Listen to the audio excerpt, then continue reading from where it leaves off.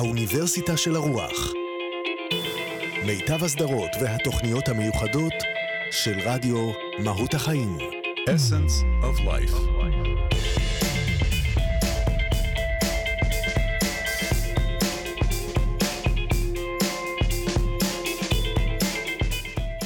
אימון הוא תחום שהתפתח מאוד בעולם ובארץ, נקרא לזה להערכתי, ב-20 שנה האחרונות, ותכף האורח שלי בסדרה הזאת יוכל לאשש או להפריך את טענותיי ואמרותיי.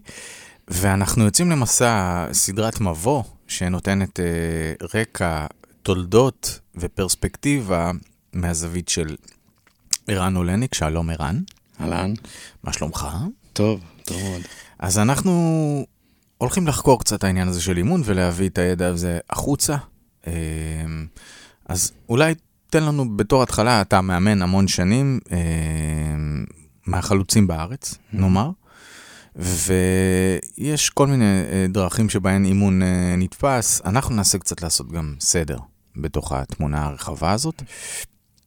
אבל בראש ובראשונה, אימון, גם כמילה, כשורש, מהעולמות של הספורט, שזה בא מהם וכולי, איך אנחנו מתחילים להתייחס למושג הזה מבחינתך? אוקיי, אז למעשה האימון זו תופעה, זה מקצוע שהתפתח בכמה מקורות במקביל בעולם, בעיקר בארצות הברית, בחצי השני של שנות ה-80, 1985 ואילך, וזה מקום שהוא צמח מכמה מקורות שבעיניי מרתקים. זה צמח גם מאנשים שפילוסופיה של השפה, מפילוסופיה קיומית, זה מסתמך גם על ניטשה בחלק. יש אימונים שהם יותר אונתולוגיים, כלומר אונתולוגיה זה תורת ההוויה, שהם באו משם. יש אימונים שבאו מספורט, שזה אחד המאמנים המובילים, זה טימותי גלווי, שהיה מאמן טניס, היה שחקן, היה קפטן נבחרת הטניס של אוניברסיטת הרווארד, והוא התחיל לעשות מדיטציה, וגילה שהמדיטציה משפרת לו את הריכוז ואת הביצועים. אז יש גם השפעות מזרחיות על הנושא של האימון, והוא כתב ספר ב-1974, שנקרא The Inner Game of Tennis, ודיבר על זה של החוכמה שלנו בביצועים, זה להזיז את ההפרעות שלנו. וברגע שאנחנו מזיזים את ההפרעות, אנחנו יכולים להיות הרבה יותר אפקטיביים. זה צמח גם מאוד מישהו שקוראים לו וורנר הרהרט, שהוא יצר את תנועת האסט בארצות הברית, שהיה איזה תנועה של התפתחות, שהיו עליה הרבה טענות שזה self-help, שכאילו לא נותנים לאנשים לשאת מהסדנאות וכל מיני דברים כאלה מאוד מאוד נוקשה. אחרי זה הוא הקים את הפורום של לנדמרק ופיתח, והיו הרבה אנשים שיצאו ממנו. בחור בשם תומאס ליאונרד, שהיה תלמיד שלו, שאמרו שכנראה הוא היה מפוצל, כי הוא הקים את ה-ICF, שזה איגוד המאמנים הבינלאומי, הוא הקים ארגון מתחרה, הוא הקים 3 בתי ספר לאימון, והיה שותף באחר, וכאילו, אז זה צמח מכל מיני מקורות, וגם יש מקורות פסיכולוגיים, יש בתי ספר שיש להם אוריינטציה יותר פסיכולוגית, שנשענים על מסלאו, ועל רוג'רס, ועל כל מיני מקומות אחרים. אז זה משהו שצמח בו זמנית בהרבה מקומות. אני חושב שהספורט היה מרכיב מאוד חדשני ומהותי בגישה, מעבר לגישות האחרות שהזכרתי. על איזה שנים אנחנו מדברים? כמה שנים הדבר הזה קיים בעולם בכלל, ההמשגה הזאת? השנים אני מדבר על 1985 פחות או יותר ואילך. אז הוא קיים משהו כמו 30 שנה, 33 שנה. אנחנו מקליטים ב-2018. איך תדע כמה זמן זה יהיה ברשת? כן, כן, כן. זה רק מראה מקום ומראה זמן. אז אנחנו מדברים על שנות ה-80. ובעצם אני שואל, יש אין ספור זרמים, יש אין ספור תפיסות, נכון. יש הוויה, יש עשייה, יש being, doing, מה שנקרא. נכון. ואנחנו ננסה קצת להיכנס, יש פסיכולוגיה של אימון, נכון. יש תפיסה יותר רוחנית. אני שואל אם יש מטרת על לכל האימון, כמו שאני יכול להגיד לפסיכולוגיה, אם יש מטרת על לכל העולם הזה. אני לא יודע, אני שואל, האם יש איזה משהו שמאחד את הכל? אז לפי דעתי כן, אני חושב שאני אסתמך על ההגדרה של ה-ICF. ה-ICF זה איגוד המאמנים הבינלאומי, יש בו מעל 30,000 מאמנים שייכים אליו, וההגדרה של ה-ICF שאימון זה מערכת יחסים מקצועית ומתמשכת, שאתה עובד עם המתאמן שלך בפער בין המצוי לרצוי, בין איפה שהוא נמצא לאן שהוא רוצה להגיע, ויש פה תהליך שבתהליך קורים שני דברים. אחד, אתה מעמיק את המודעות של המתאמן, כלומר הוא מגלה הרבה דברים על עצמו בדרך, ושתיים, הוא לוקח אחריות בדרך להפיק תוצאות. אוקיי? אז להבדיל מדיסציפלינות טיפוליות או דברים מהסוג הזה שמתעסקות להבין למה ולקחת סימפטומים ולהקטין אותם, אימון מתקיים בין ההווה לעתיד, הוא לא שואל למה, הוא שואל למה. בעבור מה כדאי לי לעשות את מה שאני עושה, כדי להגיע לאן שאני רוצה. קצת דומה לתפיסה של ויקטור פרנקל, שעשינו תוכנית לאחרונה על כל הנושא של משמעות, שהוא גם, ניטשה אמר אדם שיש לו את הלמה יכול לשאת כל איך, פרנקל דיבר על הלמה. נכון. שאם יש לך למה, יכול את ההתמודדות, הרצון, הנכונות שלך, נקרא לזה אולי, להילחם על דברים, לעמוד עליהם, משתנה. כשיש לך את התשובה. נכון. על למה. אז אתה אומר שעולם האימון מתבסס על השאלה הזאת, מבט עכשיו וקדימה. נכון. ואז עולה השאלה, האם אפשר, אולי פסיכולוגים יתווכחו איתנו עכשיו, אולי זוהי מהות הוויכוח בין עולם הפסיכולוגיה לעולם האימון, שהוא קיים וקורה לאורך השנים, גם תוך איזושהי, אני חייב להגיד לפעמים קצת הקלת ראש של פסיכולוגים בעולם האימון, גם על זה שווה לעמוד, אבל פסיכולוגים יגידו, מה זאת אומרת? בלי לחפור בעבר, איך אתה יכול להבין מה תוקע אותך וכו' וכו'. יש כניסה לעבר, העבר הוא ייצב את תודעתנו, אמונות מגבילות, תפיסות, פרדיגמות, האדם הוא תבנית נוף מולדתו. האם אפשר הווה ועתיד ללא עבר? שאלה מאוד טובה ואני אענה עליה מכמה היבטים. אחד, באימון אתה כן נוגע בעבר, אבל אתה לא עוסק בעבר כדי להבין מאיפה זה נוצר. פחות מעניין אותי לדעת מאיפה זה נוצר והתפתח, האמונות המקבילות, מעניין אותי מה האמונה. אוקיי? אז באימון אני אזהה את האמונה המקבילה, ואני אשאל אותך למשל, אני רואה שיש לך את האמונה הזאת, מי תהיה בלי האמונה הזאת? או איזה אמונה אחרת יכולה לשרת אותך במקום? כלומר, אתה מזהה משהו, ואז אתה מחליף משהו במקום הדבר הזה. עכשיו, עוד משהו, ההקשר של אימון הוא שונה לגמרי מטיפול, כי באימון, אני חושב שאימון מתאים הרבה פחות אנשים יכולים לבוא לאימון ולהפיק ממנו, מאשר אנשים שהולכים לטיפול. כלומר, לאימון מתאים רק מישהו שמוכן לקחת אחריות ולקחת פעולה. כלומר, המתאמן הוא הרבה יותר אקטיבי ממטופל.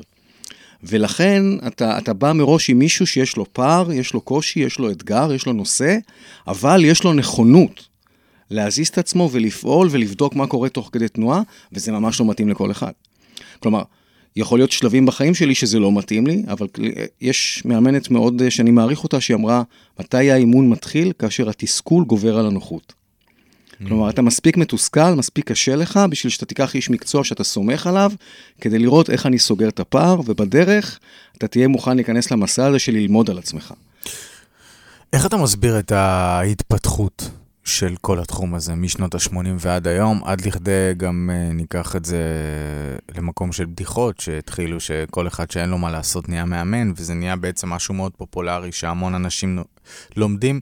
יכול להיות אגב שזה נרגע קצת, אני חושב שבתחילת שנות ה-2000 זה היה טרנדי מאוד. המון אנשים למדו אימון, לא כל אדם מתאים להיות מאמן, אולי גם נעמוד על התכונות שדורשות מבחינתך, בראייה שלך, לאדם להיות מאמן. אבל איך אתה יכול להסביר את התופעה הזאת, שזה נהיה כל כך פופולרי, גם ללכת ללמוד אימון וגם ללכת להתאמן? זה מתחבר לי אחד לאחד לתוכנית ששמעתי, שראיינת בנושא של ניטשה, של המשמעות והתקופה של מות האלוהים ועיבוד המשמעות. וברגע שאנשים נמצאים ומחפשים איזושהי דרך להכיר את עצמם וכן הלאה, והרבה אנשים מתרחקים מטיפול בגלל הסטיגמה או כל מיני דברים כאלה, אז אני חושב שהרבה אנשים התקרבו לטיפול, לאימון, בגלל ההבטחה הזאת שהם יכולים להתקדם ולנוע בלי יותר מדי חפירות לכאורה, ואז הם מצאו איזה משהו שיש בו עומק ומשרת אותם, והם למדו על עצמם, ואנשים שראו שהם עוברים תהליכים מאוד משמעותיים, אמרו, וואו, אני מת לעסוק בזה ולחיות את זה ולעסוק ולהעביר את זה הלאה, אז זה משהו שמדבק. יש גם תרבות יזמית מאוד גדולה בכל מיני מקומות, ואז אנשים פשוט עוסקים בזה ורוצים להעביר את זה הלאה, ומפתחים ומכניסים גוונים ושיטות וכן הלאה, אז זה תחום שהוא מאוד בצמיחה. כאילו, נכון ל-2016, שוק האימון בעולם זה כמעט $2.5 מיליארד, שזה שוק שהולך וגדל באחוזים גבוהים. אז אפשר להסביר את האטרקטיביות של זה. אמרתי לך את זה גם בהזדמנות אחרת, שהרוב האנשים אבל שהולכים ללמוד אימון לא הולכים לעסוק בזה. אז מעל 90% מהאנשים עושים את זה בשביל ההתפתחות האישית שלהם, בגלל שזה מדבר אליהם, בגלל שזה קוסם להם, בגלל שהם מפיקים מזה, מעטים מהם ימשיכו הלאה להיות מאמנים. אז את מה אנחנו מאמנים בעצם? זו שאלה טובה שאפשר להגיע ממנה קצת לנושא של הוויה, כי יש כמה רמות, יש את מי ויש את מה, אוקיי? האליבי להיכנס לאימון זה הפער, ואז יש איזה פער שאני צריך לסגור שזה בעולם החיצוני, אבל הרבה יותר חשוב והרבה יותר משמעותי זה מי. כלומר, מי אני כבן אדם, ואיך אני מופיע, ואיך אני רואה את העולם. עכשיו, זה מוביל אותי לשיחה של, בדרך, מה המקור לתוצאות שאנחנו מפיקים בחיים? הפעולות שלנו. מה המקור לפעולות שלנו? המקור לפעולות שלנו זה איך אנחנו רואים את העולם, או איך העולם מופיע עבורנו. שזה העולם הפנימי שלנו, שזאת ההוויה שלנו. כלומר, אתה יכול לעשות שינוי שאני אתקן את ההתנהגות שלי, ועשה התנהגות שהיא קצת יותר טובה, או שונה מהמצב הקיים, אבל שינוי עמוק, או שינוי מדרגה שנייה, או טרנספורמציה, כמו שאנחנו אומרים, זה כאשר אני אשנה את דרך המבט שלי, או את הדרך שבה אני מופיע, או הווה בעולם, וברגע שאני משנה את נקודת המבט שלי ואת התפיסה, המון דרכים ודברים נפתחים עבורי, ואני יכול לעשות המון דברים שלא יכולתי קודם לכן. אז האימון ברמה הגבוהה זה לאמן את האדם, הליבי זה להפיק תוצאות. כלומר, זה לגלות את האמונות ואת הנחות העבודה ואת הערכות ואת הפרדיגמות ואת כל הדברים שהם מתחת לפני השטח, ולא הדברים שהם החיצוניים. את העולם הפנימי, שהעולם החיצוני הוא ביטוי שלו. האוניברסיטה של הרוח. מיטב הסדרות והתוכניות המיוחדות של רדיו מהות החיים. Essence of Life.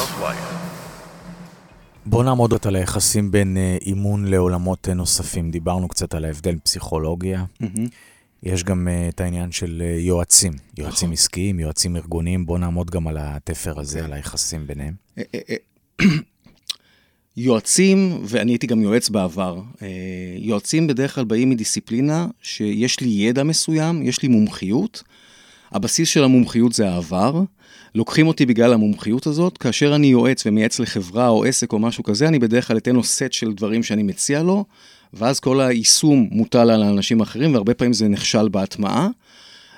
בכלל, אני חושב שכאשר באים ואומרים לך, או מציעים לך מה לעשות מול, כאשר זה בא ממך, זה מוטיבציה אחרת, זה נכונות אחרת ללכת ולעשות. אז יועץ הוא מומחה לידע, הוא בדרך כלל מבחינת היררכיה, הוא זה שיודע, אתה זה שלומד אליו, יש לו מודל שהוא בוחן את המציאות למולו, מאמן הוא לא מישהו כזה, מאמן הוא מישהו שהוא מחולל של למידה, הוא בא מלא לדעת, הוא בא מלחקור איתך, אתה מגדיר את התוצאות, אתה עובד בלממש אותם, הוא מלווה אותך בזה שהוא שואל אותך שאלות, ומעמיק לך את המודעות, ואתה לוקח אחריות כדי לעשות את זה. כלומר, יש פה אלמנט של שותפות, מול אלמנט של להגיד לך מה לעשות, ובדרך כלל אתה לא תעשה את זה.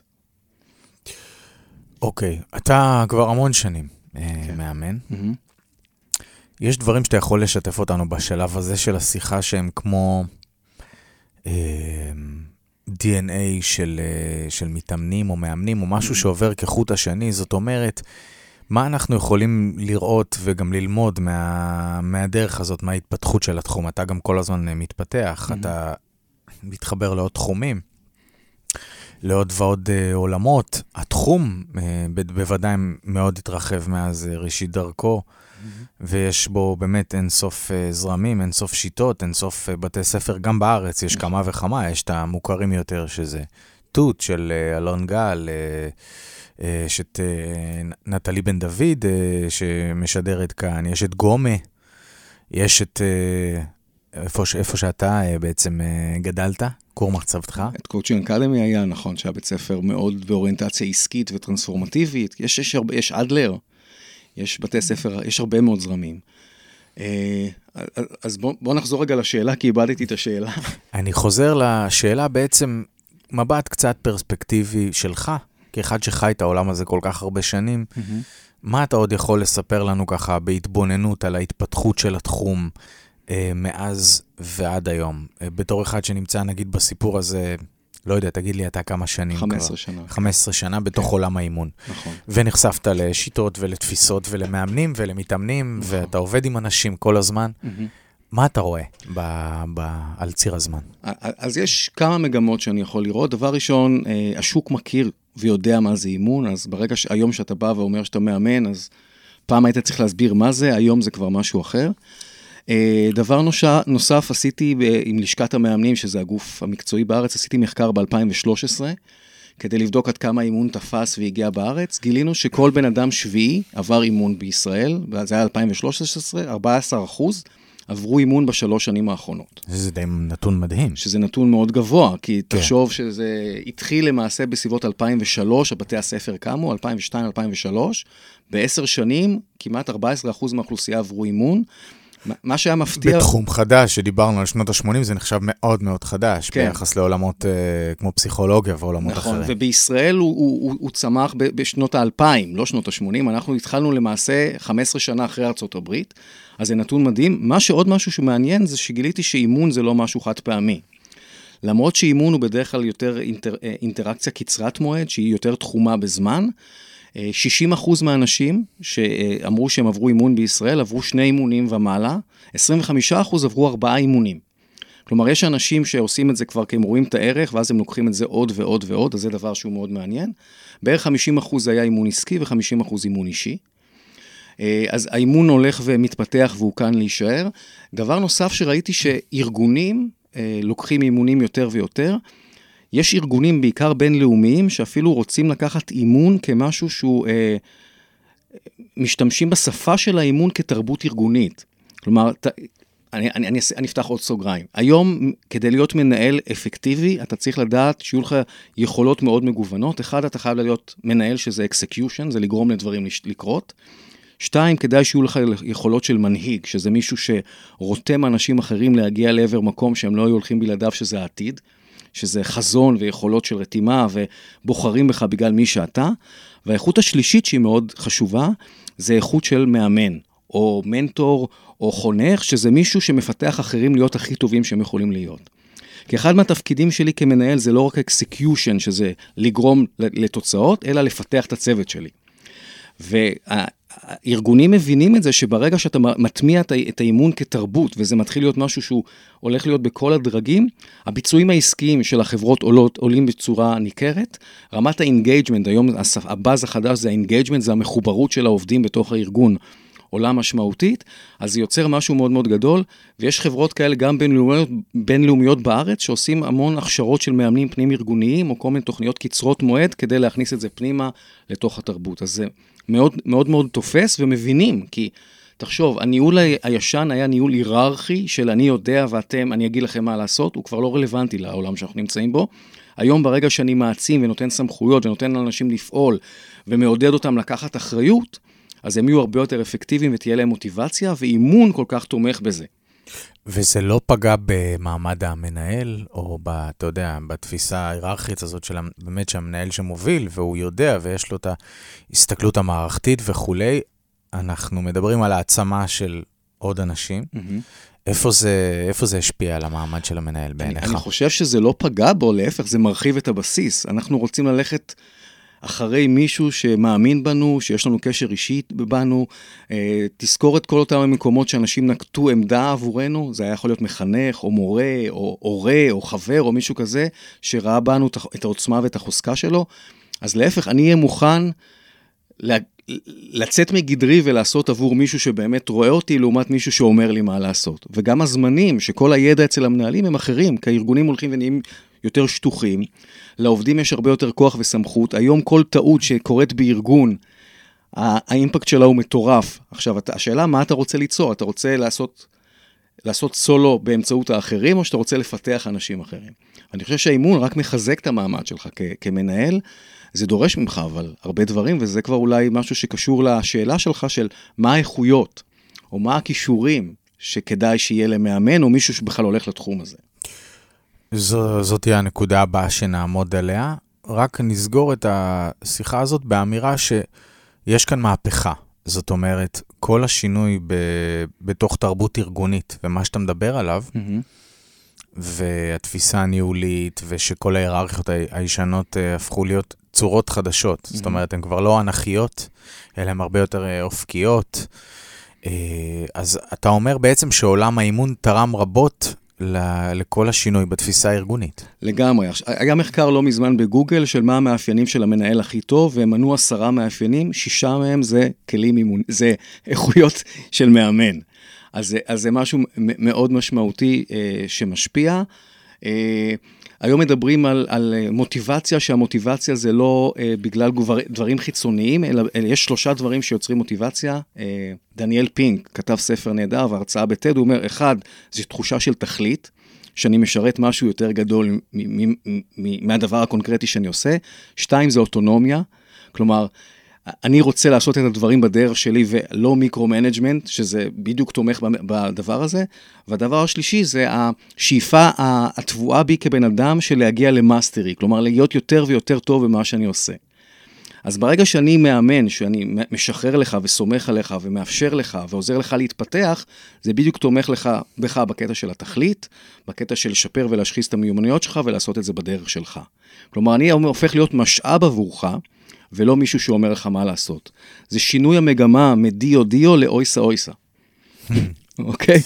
זה לא אחריי, זה אתה רץ לפניי ואני תומך בך ועוזר לך ואני משאב עבורך כדי שתעשה את זה הכי טוב. המוטיבציה היא פנימית, היא שלך, זה לא אתה עושה את זה עבור משהו אחר. וכשזה מוטיבציה פנימית, זה הרבה יותר חזק. בכלל, אנשים שיש להם תשוקה והם אוהבים את מה שהם עושים, אין מה להשוות את הביצועים שלהם מול אנשים שבאים מהקשר אחר. אוקיי. אז מה זה מאמן טוב? שוב, אנחנו תמיד סובייקטיביים ותמיד רואים את הדברים מבעד לעיניים שלנו, התודעה שלנו והדרך שלנו, ואני מבקש ממך כמאמן ותיק, כמוביל דרך בתחום, בעצם קצת לספר לנו, כמובן שזה מחובר ל-ICF, שזה בעצם, בוא תסביר לנו גם מה זה ICF קצת. אוקיי. אז ICF זה ראשי תיבות של International Coaching Federation, זה איגוד המאמנים הבינלאומי, הוא קיים כבר כ-25 שנה, הוא ממש לקח על עצמו להפוך את האימון לפרופסיה. דרך אגב, אימון לא מוכר כמקצוע בשום מקום בעולם, הוא לא מחוקק בחוק.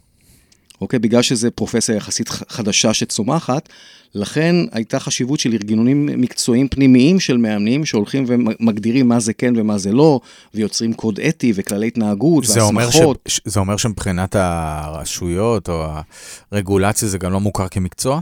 לא, זה עדיין לא מוכר כמקצוע, למרות שיש ביטוחים או כל מיני דברים, וברגע שאתה חבר בלשכה או שאתה חבר בארגון, אז כבר מכירים בזה יותר, אבל זה עדיין משהו יחסית פתוח שמתהווה, ובשום מקום בעולם זה עדיין לא מוכר כמקצוע, כמו פסיכולוגיה או סוג מסוים של ייעוץ. ובאקדמיה, יש אימון? שאלה טובה. יש כמה מקומות שמלמדים אימון, אני יכול להגיד שאני אפילו הייתי אחד מהאנשים שלימדו בישראל אימון באקדמיה. אני לימדתי לפני שנתיים, תלמידי MBA בייעוץ ארגוני והתנהגות ארגונית. מהניסיון שלי זה לא כל כך נדבק לאקדמיה. למה? איך אתה מנתח את זה? זה רק הניסיון האישי שלי, אני לא יודע איך זה במקומות אחרים בעולם. יש אוניברסיטת ג'ורג'טאון ועוד מקומות אחרים שמלמדים אימון. איפה אתה רואה את הדיסוננס או את הבעיה בסיפור הזה? זה מתחבר לעוד איכות שהיא בעיניי האיכות הכי משמעותית, לפני שאני נכנס להרבה מרכיבים של מה נדרש כדי להיות מאמן טוב. כדי להיות מאמן טוב, אתה חייב להיות מתאמן טוב. אוקיי. יש משפט שאומרים בארצות הברית, Don't hire a coach who doesn't have a coach. אל תזכור מאמן שאין לו מאמן. אוקיי? אז אני כמאמן חייב להיות מישהו פתוח, שמתאמן, צומח, מתפתח כל הזמן. אוקיי? הסטודנטים, אני לא חושב שהם בהכרח במוד הזה כשהם באים ללמוד. הם עוד צעירים בעיניי, הם יחסית עוד לא לגמרי מגובשים, תלוי באיזה מקום. הם רוצים ידע ומהיר, הם רוצים תואר, הם רוצים להפיק כמה שיותר. אני לא בהכרח חושב שהם באים מתוך הרצון לעבור תהליך התפתחותי עמוק ולהכיר את עצמם הרבה יותר. אוקיי? אז אני חושב שבפער הזה יש פער. חוץ מזה, השפה האקדמית והמחקרים, קראתי הרבה מחקרים על אימון, שהם בעיקר באים מפסיכולוגים שמדברים על אימון, הם יחסית לא, אין בהם לחלוכית, אין בהם את ההוויה, אין בהם את הדבר שהוא כל כך חי ותוסס שקיים בלב של האימון. אז האקדמיה קצת יבשה, אני חושב, עבור מה שקורה בפועל, וגם ההקשר שמתוכו באים התלמידים הוא לא אותו הקשר. מישהו שבא להיות מאמן, זה מישהו שיש לו תשוקה ורצון ופער, ומישהו שבא ללמוד את זה באקדמיה, או כחלק ממשהו אחר, זה לא תמיד אותו דבר. האוניברסיטה של הרוח. מיטב הסדרות והתוכניות המיוחדות של רדיו מהות החיים. Essence of Life. בוא נעמוד עכשיו על האיכויות, על פי ה-ICF. של הדבר הזה, שהמקצוע, אני לא יודע איך לקרוא לזה, זה עוד לא מקצוע רשמית, אז... כן, זה... של מאמן. כן. אז לפי ה-ICF יש 11 מיומנויות, שכדאי שתביא לידי ביטוי בזמן שאתה מאמן, ואני אעבור עליהם בקצרה על המיומנויות. המיומנות הראשונה, כלומר, יש שתי מיומנויות שיוצרות את הסטינג, למה זה אימון. אחת זה כל הקוד האתי והסטנדרטים המקצועיים, שמבחין מה זה אימון כן ומה זה אימון לא, במה הוא מובחן מטיפול, מייעוץ, מכל מיני דיסציפלינות אחרות. מאוד מאוד חשוב שמאמן נפגש עם המתאמן, כבר בפגישה הראשונה, הוא יוצר את התשתית ואת הקרקע ליחסים, ויהיה מאוד מאוד ברור למתאמן מה האחריות שלו, מה האחריות של המאמן, שזה לא תחליף לכל מיני דברים אחרים. אז הקוד האתי הוא מאוד מאוד חשוב. מקומות שכאילו אומרים שמאמן לא פועל כמאמן, זה שהוא הולך מאוד חזק ושובר למוד של ייעוץ ולהגיד מה לעשות. אז זה הדבר הראשון. דבר שני שהוא מאוד משמעותי, זה עד כמה אתה כמאמן עסוק ביצירת הסכם האימון. כי אימון זה לא שיחה בין חברים, זה משהו שהוא מאוד תחום וברור. כדי שיתקיים אימון, אתה חייב את הפער הזה. יש הסכם שאתה מתקיים בין המאמן למתאמן של, אתה מגדיר מה התוצאות הכלליות של האימון, שזה בדרך כלל בפגישה הראשונה. וכל פגישת אימון יש לך הסכם מה המתאמן רוצה להפיק בפגישה הזאת. כלומר, הוא לוקח אחריות מאוד גדולה. ברגע שאתה מתמהמה איתו ונשאר הרבה זמן כדי לחדד מה אתה רוצה להשיג ומה המדדים להצלחה ומה המטרות, הוא יהיה הרבה יותר אקטיבי בשיחה, ואתה לא תצטרך לעבוד כל כך קשה. אוקיי? אז הדבר השני זה היכולת שלך ליצור ולתחום את זה להסכם מדיד שאתה יכול לעבוד עליו. אוקיי? אז זה דבר שני. המון מאמנים נופלים על זה. הם מתחילים לאמן כשלא ידוע עדיין על מה. ואז זה קצת ישחקו הנערים לפנינו, ואתה יכול להיות מאמן נהדר, אבל על מה אתה מאמן? אוקיי? אז הסכם הוא סופר חשוב. אני חייב כאן לשאול, אבל לגבי היחסים בין תוצאות לדרך, זאת אומרת, יש הרבה דברים שהם נקודות עיוורון עבורנו. זה חלק ממה שאנחנו באים איתו. הסיפור שבגוף הסיפור, אני קורא לזה. כן. ואז אתה בא להתאמן, ואתה רוצה איזשהם תוצאות, או יעדים, או דברים שאתה מגדיר. ובדרך אתה מגלה פתאום שזה הסיפור אחר. זה יכול לקרות, נכון? בטח, זה קורה הרבה. ואתה יכול להתקן ולשנות, אתה לא כותב את זה באבן. אוקיי. התוצאות שאתה מגדיר זה בכלל, הליבי זה כרטיס הכניסה שלך למשחק. ואחרי זה אתה מגלה דברים הרבה יותר משמעותיים ועמוקיים עליך, שזה הדבר המשמעותי באימון. כל הדברים האלה זה ה-reason why, ואתה יכול להתקן ולשנות. אוקיי? אז אני מסכים איתך לחלוטין. אז הדבר השני זה הסכם האימון. אחרי זה אנחנו נכנסים לסט של בכלל היחסים בין המאמן למתאמן, ואז יש פה שתי מיומנויות מאוד חשובות. אחד זה אמון ואינטימיות. אוקיי? כדי שאני אוכל לעבוד עם מישהו, הוא חייב לסמוך עליי. הוא חייב להעריך שאני מספיק מקצועי, הוא חייב להעריך שיש לי את הרצון ואת המעורבות הרגשית כדי לעזור לו, ויש לי את המיומנויות ואת היכולות כדי לעשות את זה, וגם אני באינטראקציה איתו עושה הרבה דברים כדי לתמוך בו ולתת לו את ההרגשה הכי טובה, כי איך שאני מקשיב לו, זה מאוד מאוד משפיע על ההצלחה שלו באימון. אוקיי? אז האמון והאינטימיות והחיבור, ולבוא במקום שהוא מעריך והוא נקי והוא לא שיפוטי, שאני לא מסתכל מהחוות דעת שלי, שאני איתו לגמרי, שאני רואה את הגדולה שלו, שאני מוקיר אותו, שאני שם דגש על הדברים שהוא עושה טוב, ולא את הדברים שהוא עושה לא טוב, זה דברים שיוצרים את האמון, וזה דבר שהולך ומתפתח כל הזמן. כמה שאני פגיע בעצמי, כמה שאני בא ומספר על הכישלונות שלי או על הדברים שלי, שוב, אני צריך לראות מאיפה אני בא ומשתף כמאמן, כי כמאמן זה לא עליי. התפקיד שלי כמאמן זה לא להיות מבריק, זה להוציא את הברק במתאמנים שלי. אוקיי? אז אני צריך לראות שאני מספר על עצמי, אם זה ממקום של אגו, או לקשור לעצמי כתרים, או להרגיש טוב, או להראות כמה שאני נהדר. אם אני עושה את זה מהמקום הזה, אני פוגע במתאמן. כי אז נוצר פער שהוא ישים אותי על פדיסטול, על כאן, יראה אותי מלמעלה, ואני רוצה להיות איתו חבר, שוויוני, שותף להצלחה, ולא איזה דמות כמו מנטור או משהו כזה. אוקיי? אז נורא חשוב למקום הזה, וגם כשאני בא לשתף, אני צריך לשאול את עצמי, האם השיתוף שלי עוזר לו להגיע לאן שהוא רוצה להגיע כרגע? האם זה הדבר שיקדם אותו? כי יכול להיות שזה היה רעיון נהדר לפני דקה, אבל זה כבר לא רלוונטי עכשיו. אז נורא חשוב גם שאני מטפל באג'נדה שלו, כי האג'נדה היא שלו, לא שלי. זה אגב מעניין בעברית, דיברת על אמון, שזה אותו שורש בעברית. נכון.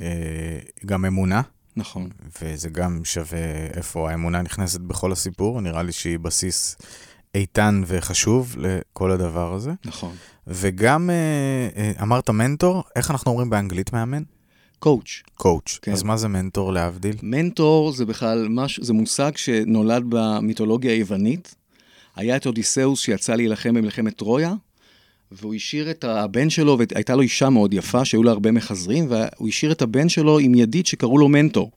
זה היה השם שלו. כן, ומנטור, התפקיד שלו היה לגדל את הבן שלו, אוקיי? אז משם בא המנטורינג, ומנטורינג זה בדרך כלל יחסים בתוך ארגונים, זה בדרך כלל מישהו יותר ותיק, שהוא משוייך למישהו יותר צעיר, והוא נוקט עמדה עבורו ותומך בו בקטע של הקריירה.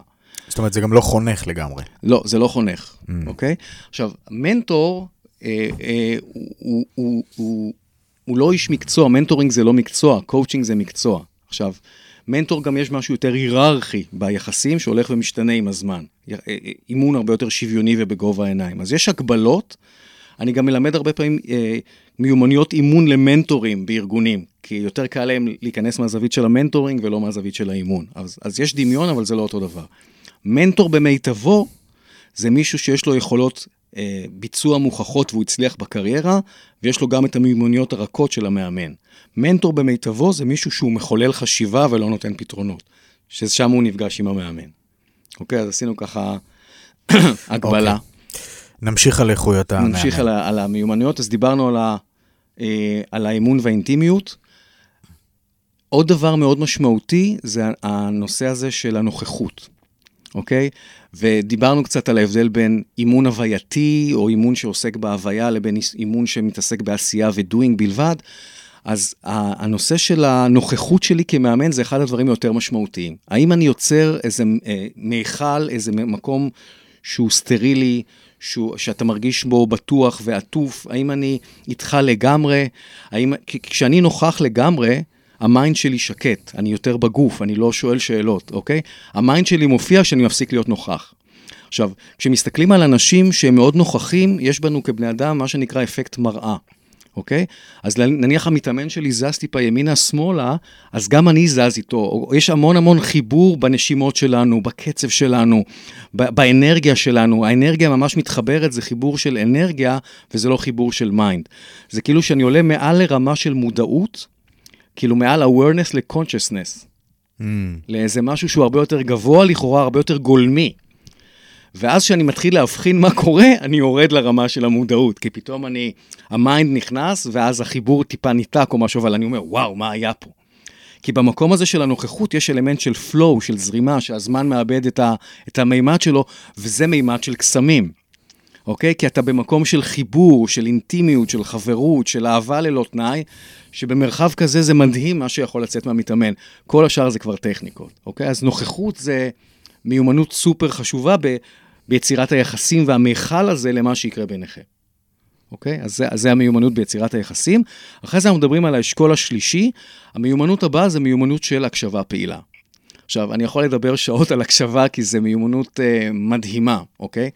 רובנו... עבודת חיים. כן, הקשבה. זה עבודת חיים, כאילו... כן.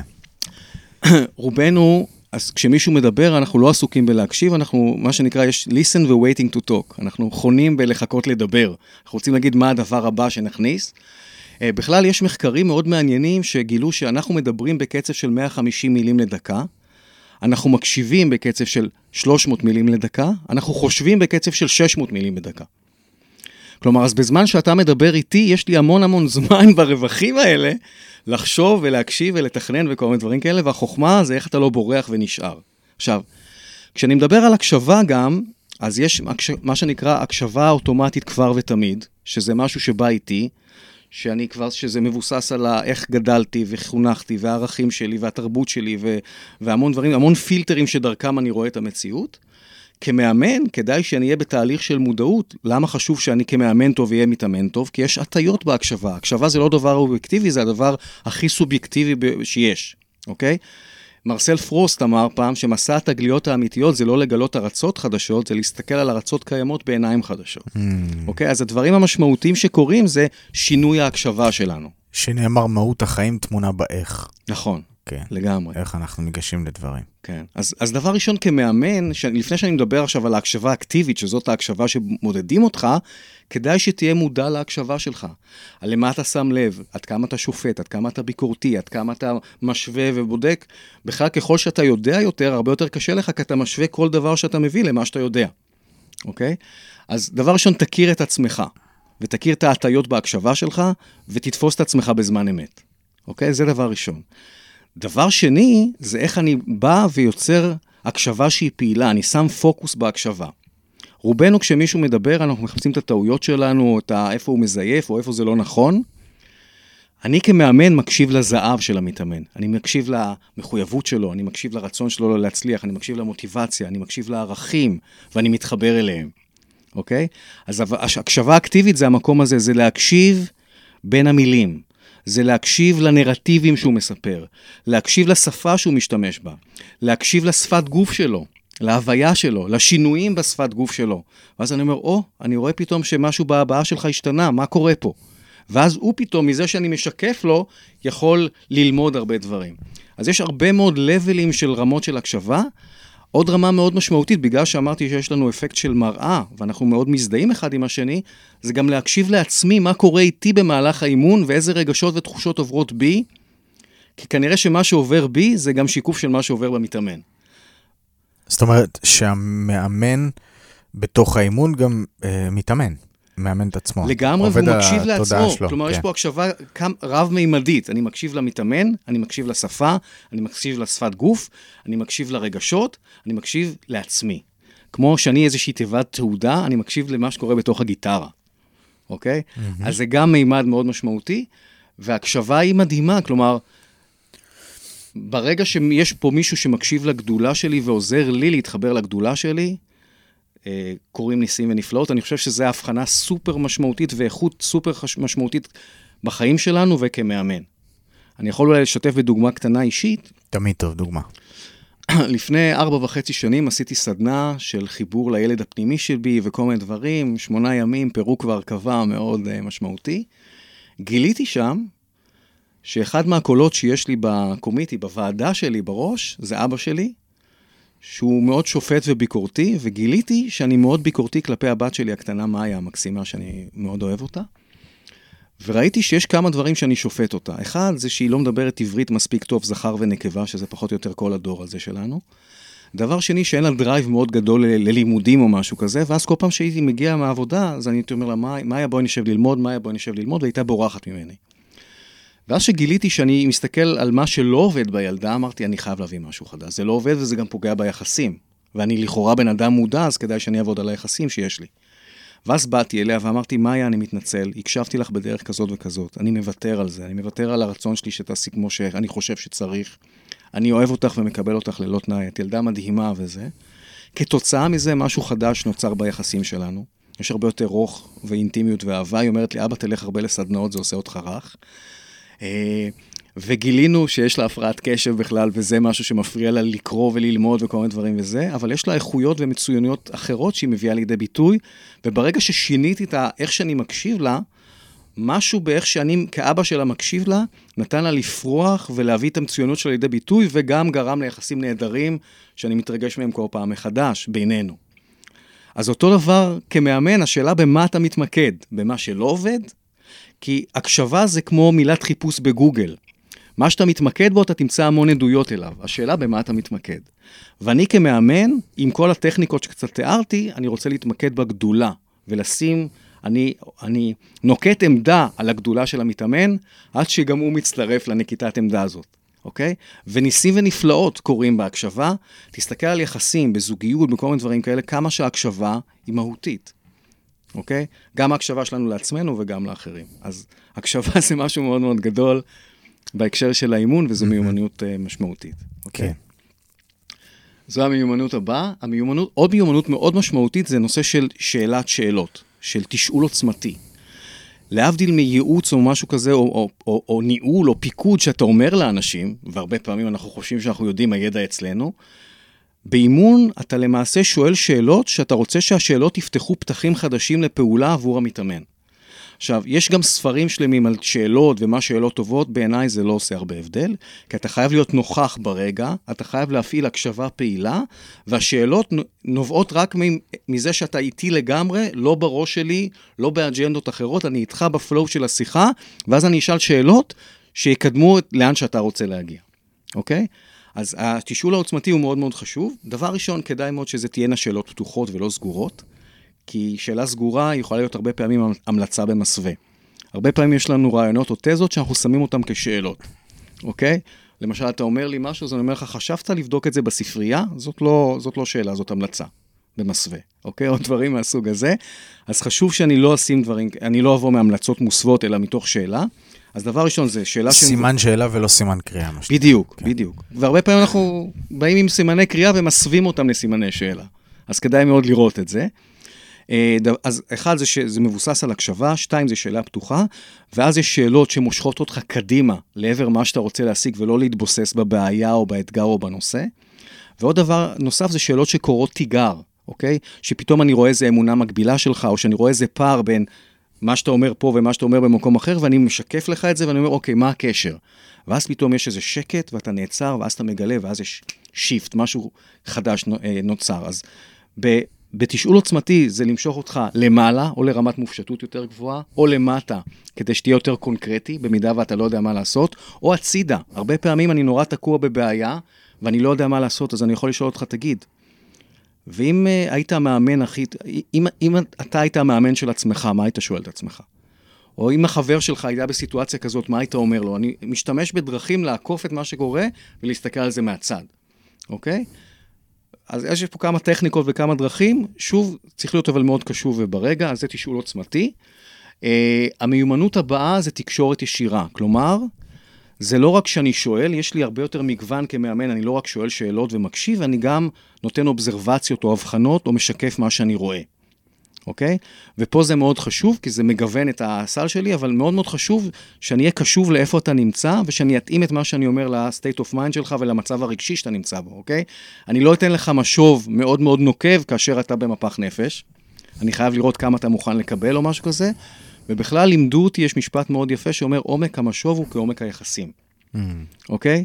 במקום שאני לא יכול להגיד לך משהו, אני כדאי לי שאני אבדוק את היחסים בינינו, ואיפה אני נזהר, אני אבדוק, אני אשקם את היחסים ואני אלך משם. אוקיי?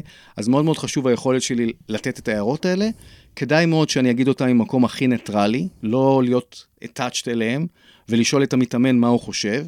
אוקיי, אז תקשורת ישירה זה כל הדבר הזה, וגם כשאני מציע איזשהו תרגיל, או אני מציע נניח שאתה רוצה לעשות ויזואליזציה, או כל דבר אחר, להגיד למתאמן שלי, תקשיב, אני מציע שאולי שנעשה את הדבר הזה, אנחנו כנראה נוכל ללמוד מזה כמה דרכי פעולה חדשות, ומה אתה אומר? למה? כי האג'נדה היא של הלקוח, וכל פעם שאני מציע משהו שלכאורה הוא לא האג'נדה שלו, אני רוצה לבקש רשות.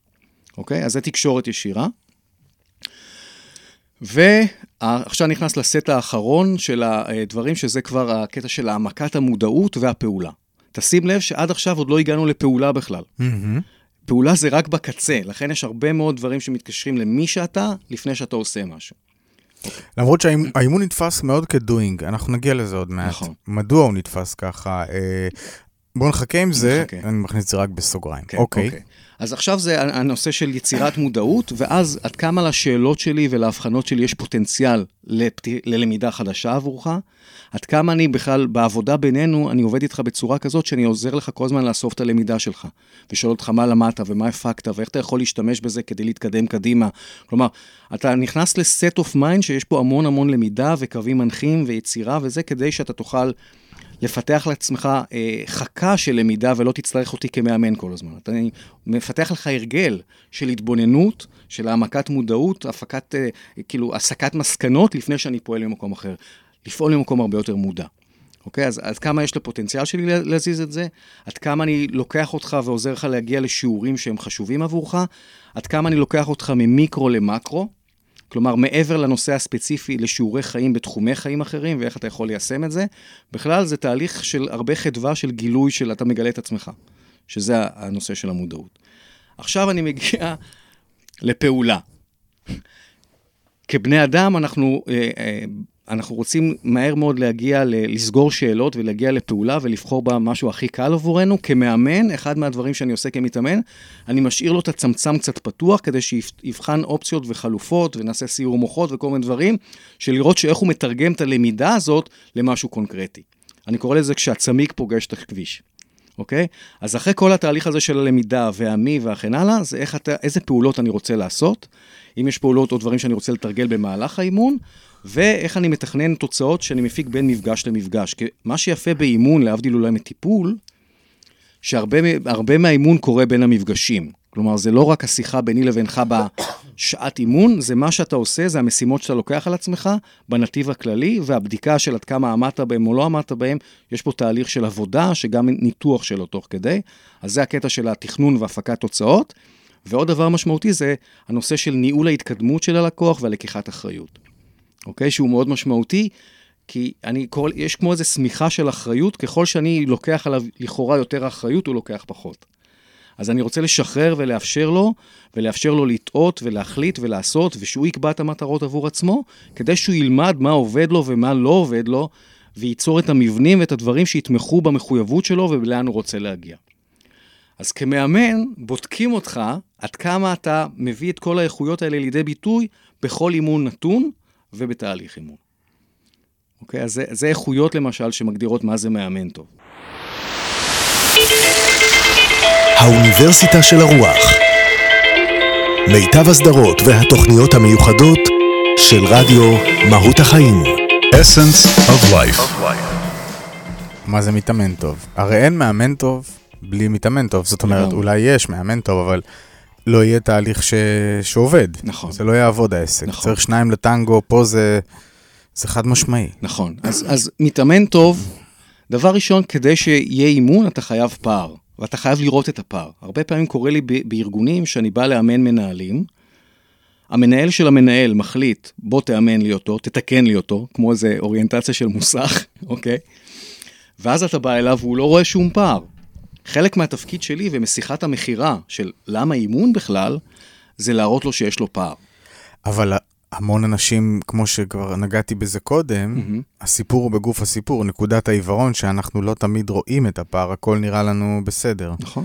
אנחנו לא מודעים. זאת אומרת, התפקיד הראשון הוא להגביר את רמת המודעות באופן כזה, כן. שאתה יכול לראות מה הדיסוננסי או איפה יש פער. נכון. כן, אתה יכול אפילו לשקף לו, תקשיב, כאילו אתה אומר משהו מסוים, בוא תבדוק מה הסביבה חושבת, תראה אם יש פער בין איך שאתה רואה את המציאות לבין הסביבה, יש אנשים שקל להם לראות את הפער, יש אנשים שקשה להם, אתה חייב שהבן אדם יראה את הפער. דבר שני, חייבת איזו תחושה של דחיפות בעניין הזה, כלומר, יש שאלה של מה מונח על כף המאזניים.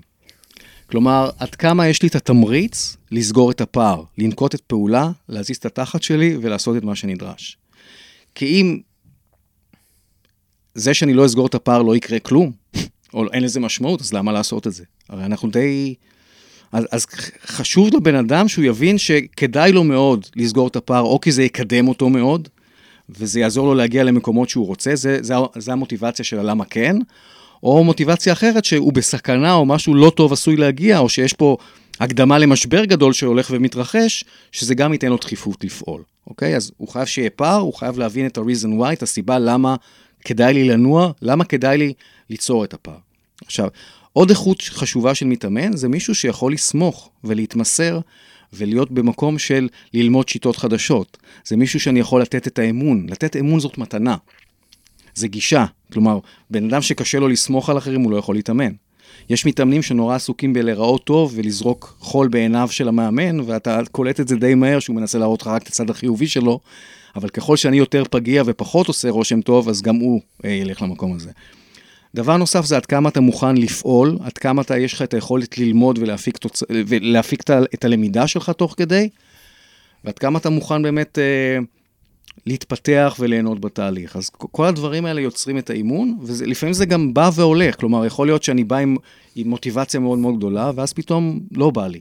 פתאום אני מחליט שלא בא לי לעשות את המשימות שאתה נתת לי לכאורה או כל מיני דברים, אני פתאום מעביר את האחריות למאמן.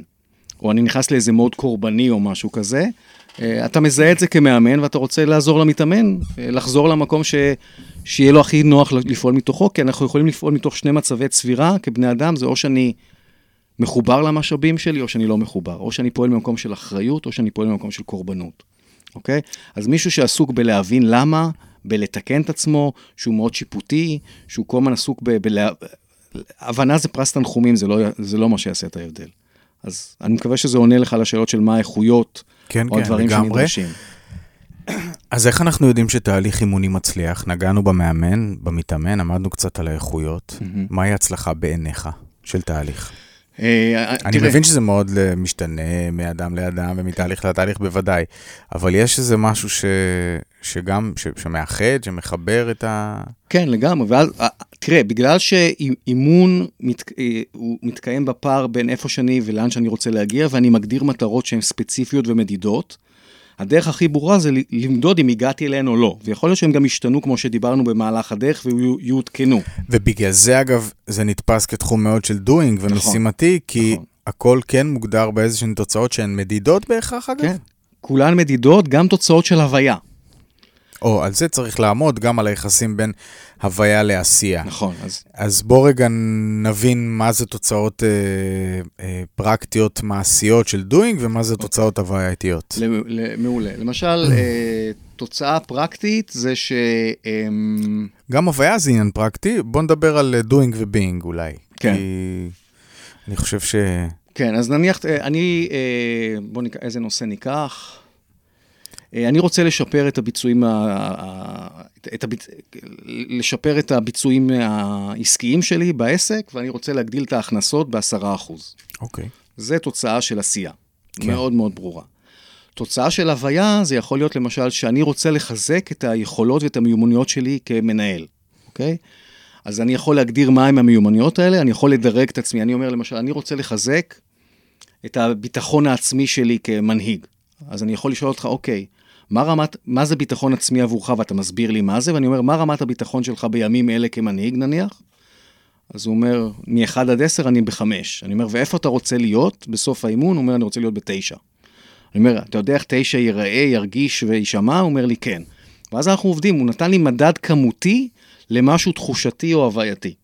ואז אני יכול לעבוד גם על הדברים האלה מעבר למה לעשות. יכול להיות שהוא יגיד, אני רוצה לשים דגש על מי אני הולך להיות באינטראקציה, וזה גם איזשהו אלמנט הווייתי. אבל אפשר, ניכנס לזה אולי בפרק, יותר לעומק בפרק על ההוויה. זה ברור? כאילו... כן, כן, אני רק אגיד לך שזה הפרק על ההוויה. מעולה. עכשיו, כן, אני כבר יודע איפה אני רוצה לחתוך גם בזה. אני עכשיו אזכיר לעצמי רק איפה זה.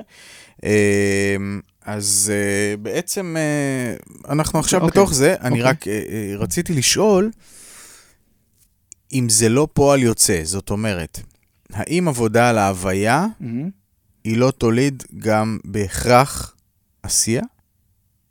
זאת אומרת, אם אני רוצה עכשיו לשפר את התפוקה של העסק שלי, ברמה התוצאתית של הדוינג, ואני אומר, אוקיי, ובמקביל, או לפני כן, או תגיד לנו אתה את סדר הפעולות, נראה לי שהוויה בהכרח קודמת לעשייה, תקן אותי כמובן אם אני טועה, כי הוויה זה כמו עבודה על זה בין השאר עבודה על התודעה שלנו, על האופן שבו אנחנו תופסים ומתנהלים בעולם. ולכן, כשאני עובד על ההוויה, על התפיסה שלי, על התודעה שלי, על האמונות שלי וכו' וכו', ואני משנה, מצליח לעשות טרנספורמציה, מצליח לעשות שינוי מהותי באופן שבו אני תופס דברים, האם לא באופן אוטומטי גם העשייה שתנבע מכך תשתנה? לגמרי, אני מסכים לחלוטין. זאת אומרת, מנהל, דיברת על מנהל, עכשיו שהוא רוצה, הוא כזה, והוא רוצה להיות כזה, והוא מצליח להיות כמו שהוא רצה להיות. כן. אז גם דרך הפעולה שלו תשתנה, לא?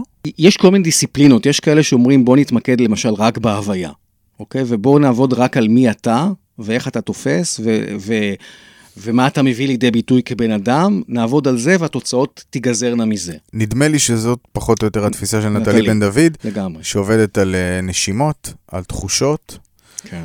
היא גם בעניין של מאוד להגדיר דברים בסופו של דבר בצורה מאוד ברורה, אבל העבודה שלה היא עבודה טרנספורמטיבית, על ההוויה. בית הספר שלה נקרא בית ספר להקשבה, הוויה וטרנספורמציה. מעולה, זה גם בית ספר אחד מהאלה שהוא מייסדים של תחום האימון שקוראים לו חוליו ללה וכל מיני דברים כאלה. הקים בית ספר מאוד ידוע בעולם שנקרא ניופילד, והם מדברים על זה שההוויה זה באמת הדרך שאתה צופה, והיא מורכבת משלושה דברים מהגוף שלך. החלק הפנימי, שזה הנשימות והחיצוני, שזה המנחי גוף, שגם מאוד משפיעים. מה? מנחי גוף, הפסטורס. תסביר לנו. יש היום אפילו זה הרצאה בטד שמדברת, כאילו, בוא נגיד שכאשר אני מאוד בביטחון, אז אני זקוף, והכתפיים שלי מורמות, והחזה פתוח, וכל מיני דברים כאלה, זה איזשהו מנח של ביטחון. מנח? מנח. מילה מה זה מנח? זה איך שהגוף מונח. אוקיי, מעולה. והמנח גוף שלי מאוד משפיע על האנרגיה שיש לי בגוף וכן הלאה. עכשיו, מדברים על זה שהפנימי שלי בא לידי ביטוי במנחים, של איך שאני מופיע בעולם. אבל עכשיו יש איזו הרצאה של מישהי בטד שאומרת, תשנה את המנח שלך לפני כל מיני מקומות, וההרגשה הפנימית שלך תשתנה. כלומר, הפוזיציה שלך, הטונוס של השרירים, הדברים האלה, ברגע שתעבוד עליו בצורה מלאכותית. זאת אומרת, כמו fake it till you make it, זאת אומרת, יחסים סימביוזים, שאתה יכול מבחוץ ומבפנים, אתה יכול לעבוד את זה משני הכיוונים. נכון, אתה יכול להשפיע גם מבחוץ וגם מבפנים, אז המנח מאוד משפיע, וגם הנשימות מאוד משפיע על הגופניות. דבר שני זה הרגשות שלנו, כי המצב הרגשי שלי כל כך צובע את כל מה שקורה לי, הרי כשאתה לוקח את המילה emotion, זה energy in motion.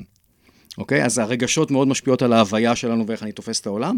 והדבר השלישי זה השפה שבה אני משתמש. אוקיי? מדברים על כל מיני אקטים לינגוויסטיים, שיש שפה שהיא תיאורית ויש שפה שהיא יוצרת מציאות.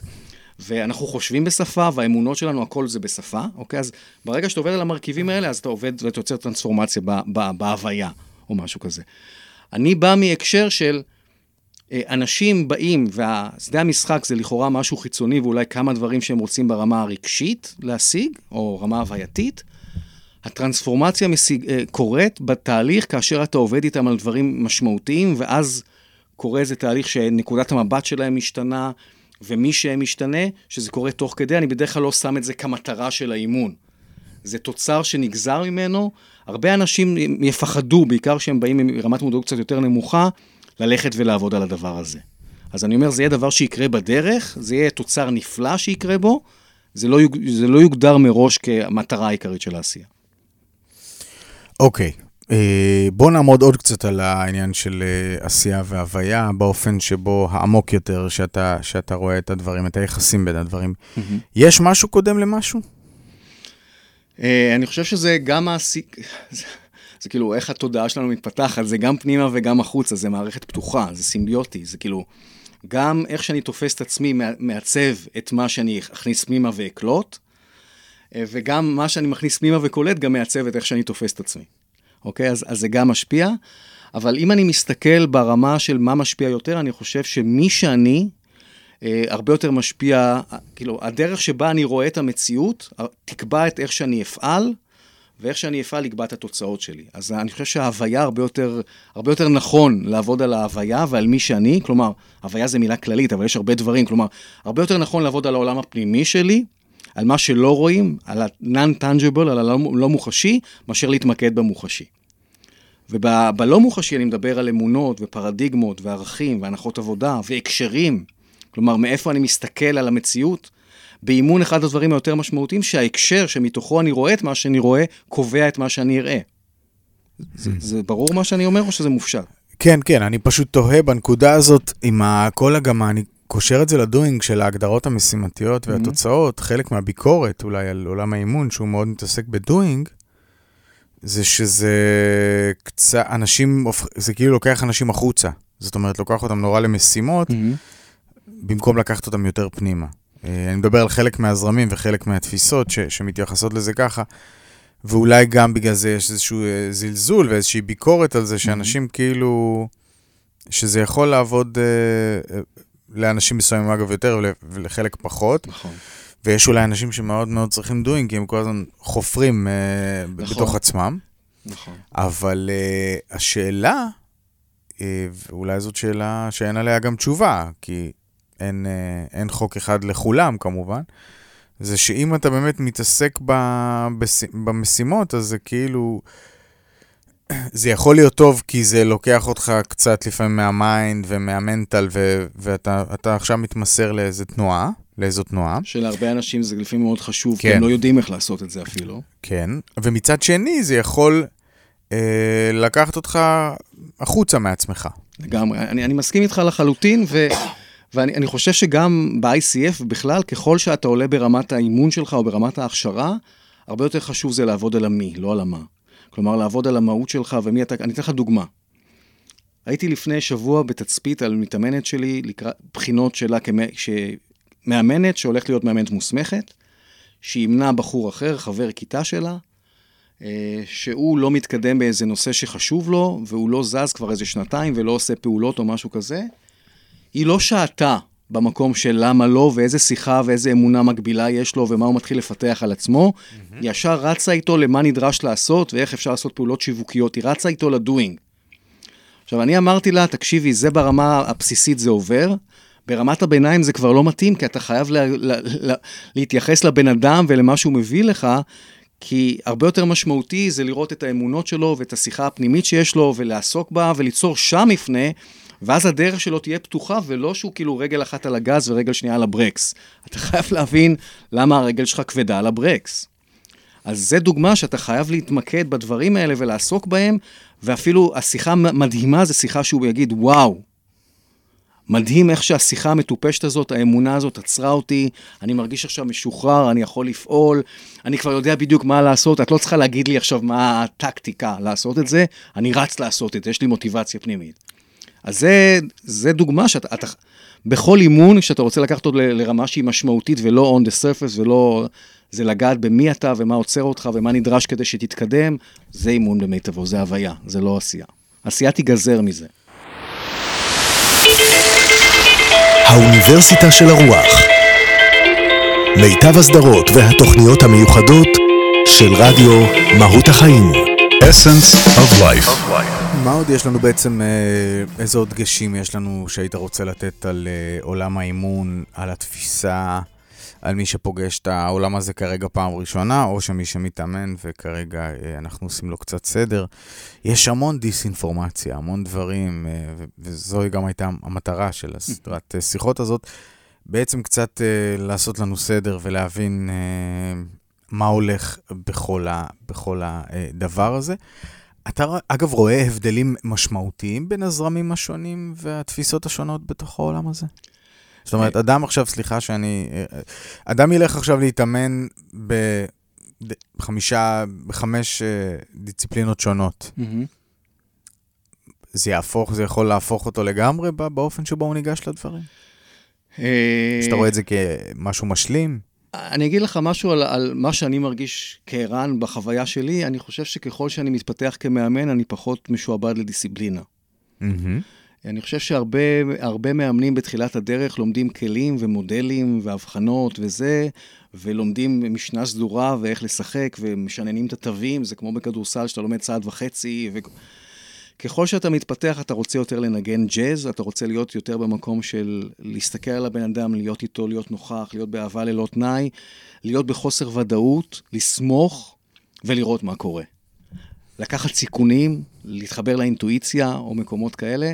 אז אני אומר, אני חושב שככל שאני מתרחק מהדיסציפלינות בסיס שלי, אני מאמן יותר טוב. אוקיי? כי אני יותר מתחבר לבן אדם. אוקיי? אין לי איזה אג'נדה או איזה דרך שדרכים צריכים להיות ביני לבינו. זה רק אני והוא נטו, עם אמונה ויכולת וסל כלים שאני אשתמש במה שצריך במהלך האימון.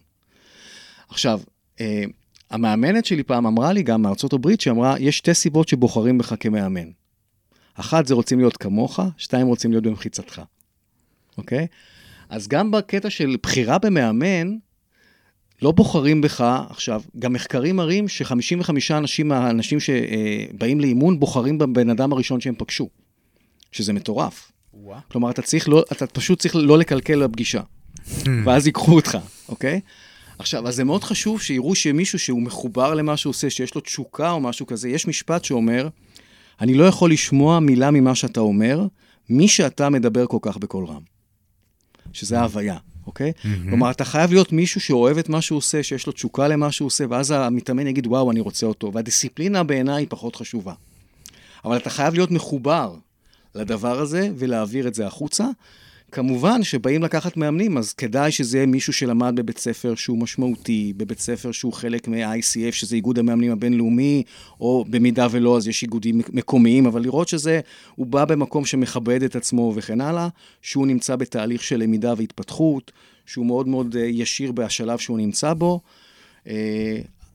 העיקר בהצלחה של האימון זה לא בהכרח הדיסציפלינה, זה החיבור. שנוצר בין המאמן למתאמן, וברגע שיש את הכימיה הזאת ואת החיבור, דברים נפלאים יקרו. היופי והעניין הוא שלא כל אחד מתאים לכל, כאילו, לא כל מאמן מתאים לכל מתאמן. ואתה כמאמן, גם בפגישה הראשונה, אתה צריך להיות מאוד מאוד קשוב לעצמך, לראות האם זה המתאמן שאני אעשה את העבודה הכי טובה עבורו. וברגע שאתה מרגיש, וככל שיש לך יותר ניסיון, יש לך אינטואיציה יותר חזקה, אתה יכול לדעת שאני לא המאמן עבורו, לא לפעול מתוך הישרדות וכסף, ולהגיד לו, תקשיב, אני אמליץ לך על מאמנים אחרים, אני חושב שהם יעשו עבודה יותר טובה איתך, או אני אמליץ לך על דיסציפלינות אחרות. וברגע שאתה בא ממקום נקי כמאמן, ויש את החיבור הזה עם המתאמן, אתם יכולים לנוע קדימה ביחד, וכמובן אתה צריך לשמור על זה, שזה יישאר כל הזמן ולא להביא. אחד מהדברים שאני עובד עם מאמנים, זה גם לנקות את השיפוטיות ואת הדעות שהם מגבשים על המתאמנים שלהם כל הזמן. כי לפעמים המתאמנים מקפיצים להם את הפיוז, או מביאים להם שיעורים לפתחם, ואז הם צריכים באמת לראות איך הם לומדים על עצמם, ואיך הם משנים את ההקשבה ומביאים משהו חדש.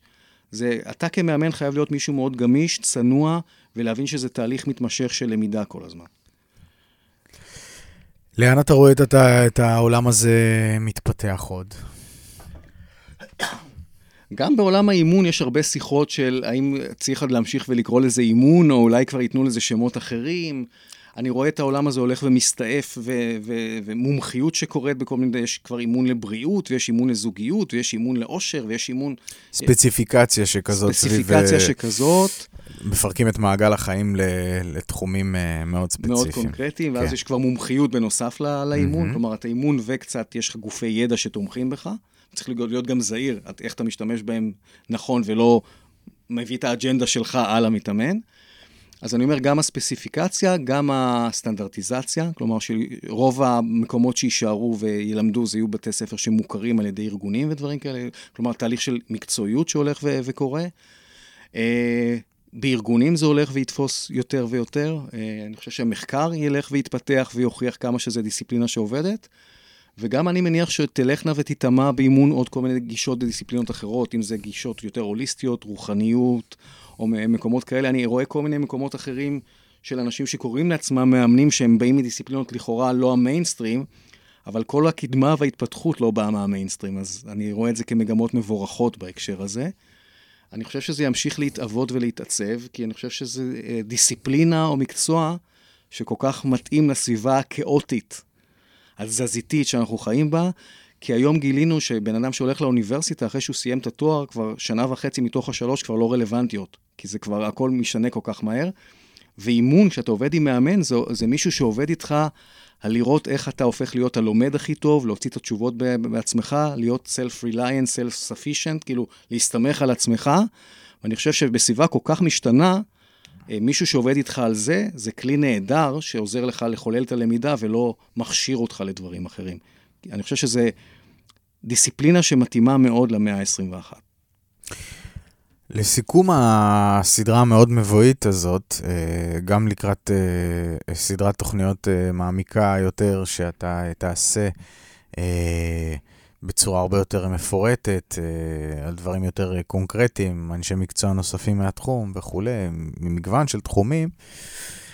רציתי לשאול, האם נכון יהיה לומר, התחלנו מהרצוי למצוי, אנשים הרבה פעמים על הרצוי והמצוי מסתכלים כמו איפה שהם נמצאים, והחלומות שלהם, או שמשהו נמצא כזה רחוק או מעבר להם. ואני שואל, האם בכלל הפער הזה, שכמו מתקיים בתוכנו, הוא מסע של גילוי הרי של היעלום שלנו, של לקלף. זאת אומרת, בכלל התהליך פה הוא כמו קילוף, הוא כמו להשיל שכבות ולגלות משהו שהוא קיים בתוכנו. זאת אומרת, הרצוי הוא לא מחוץ לנו, הוא בתוכנו, ואנחנו בעצם במסע של בכלל היזכרות, של הייעוד, של המהות של הנשמה שלנו. אני אקח את הסוף של הסדרה הזאת למקום קצת יותר רוחני ורחב, שמסתכל גם על האקזיסטנס ממקום קצת יותר רחב ונשמתי, יהודי. איך אתה רואה את הזווית הזאת? אני מסכים עם כל מילה. למעשה, התירוץ זה הפער, זה הנכונות להיכנס לשדה של חקירה, זה להיות בלא לדעת, וברגע שיש לך את הנכונות הזאת, זו הזדמנות נהדרת להשיל מעליך, לגלות יותר את המימדים הגבוהים שלך, את המהות העמוקה שלך, את הייעוד שלך, את המשמעות, וכמובן כל אחד יגיע לאן שהוא יגיע במהלך האינטראקציה והתהליך הזה.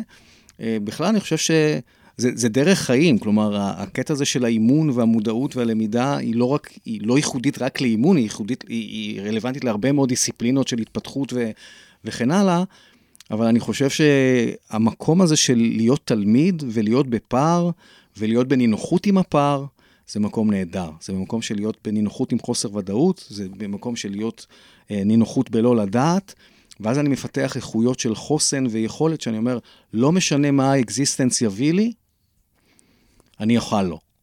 כלומר, יעמידו אותי למבחן, ואני אביא את המיטב, ואני יודע שלא תמיד אני אקבל את מה שאני רוצה, אבל אני אקבל דברים ושיעורים ודברים כאלה, שרק יעזרו לי ללכת ולהתקרב ולהזדכך, ולהגיע למקום של הבן אדם הכי טוב שאני יכול להיות, או להתחבר למהות הגבוהה ביותר שלי. ערן אולניק, תודה רבה על סדרה מבואית שעשתה קצת סדר בעולם האימון הרחב, המקיף, הכל כך מגוון, ואנחנו נמשיך לשמוע אותך ברדיו, סביב הנושא הזה, סביב יעוד, סביב היכולות, הפוטנציאל, מה שקיים בנו, והאימון של התודעה, של ההוויה, והמדידה של זה בתוצאות שניתן בעצם גם לשנותן ולראות מחוץ לנו במציאות שלנו ביום יום. תודה רבה לכם על ההקשבה. האוניברסיטה של הרוח, מיטב הסדרות והתוכניות המיוחדות של רדיו מהות החיים. Essence of Life.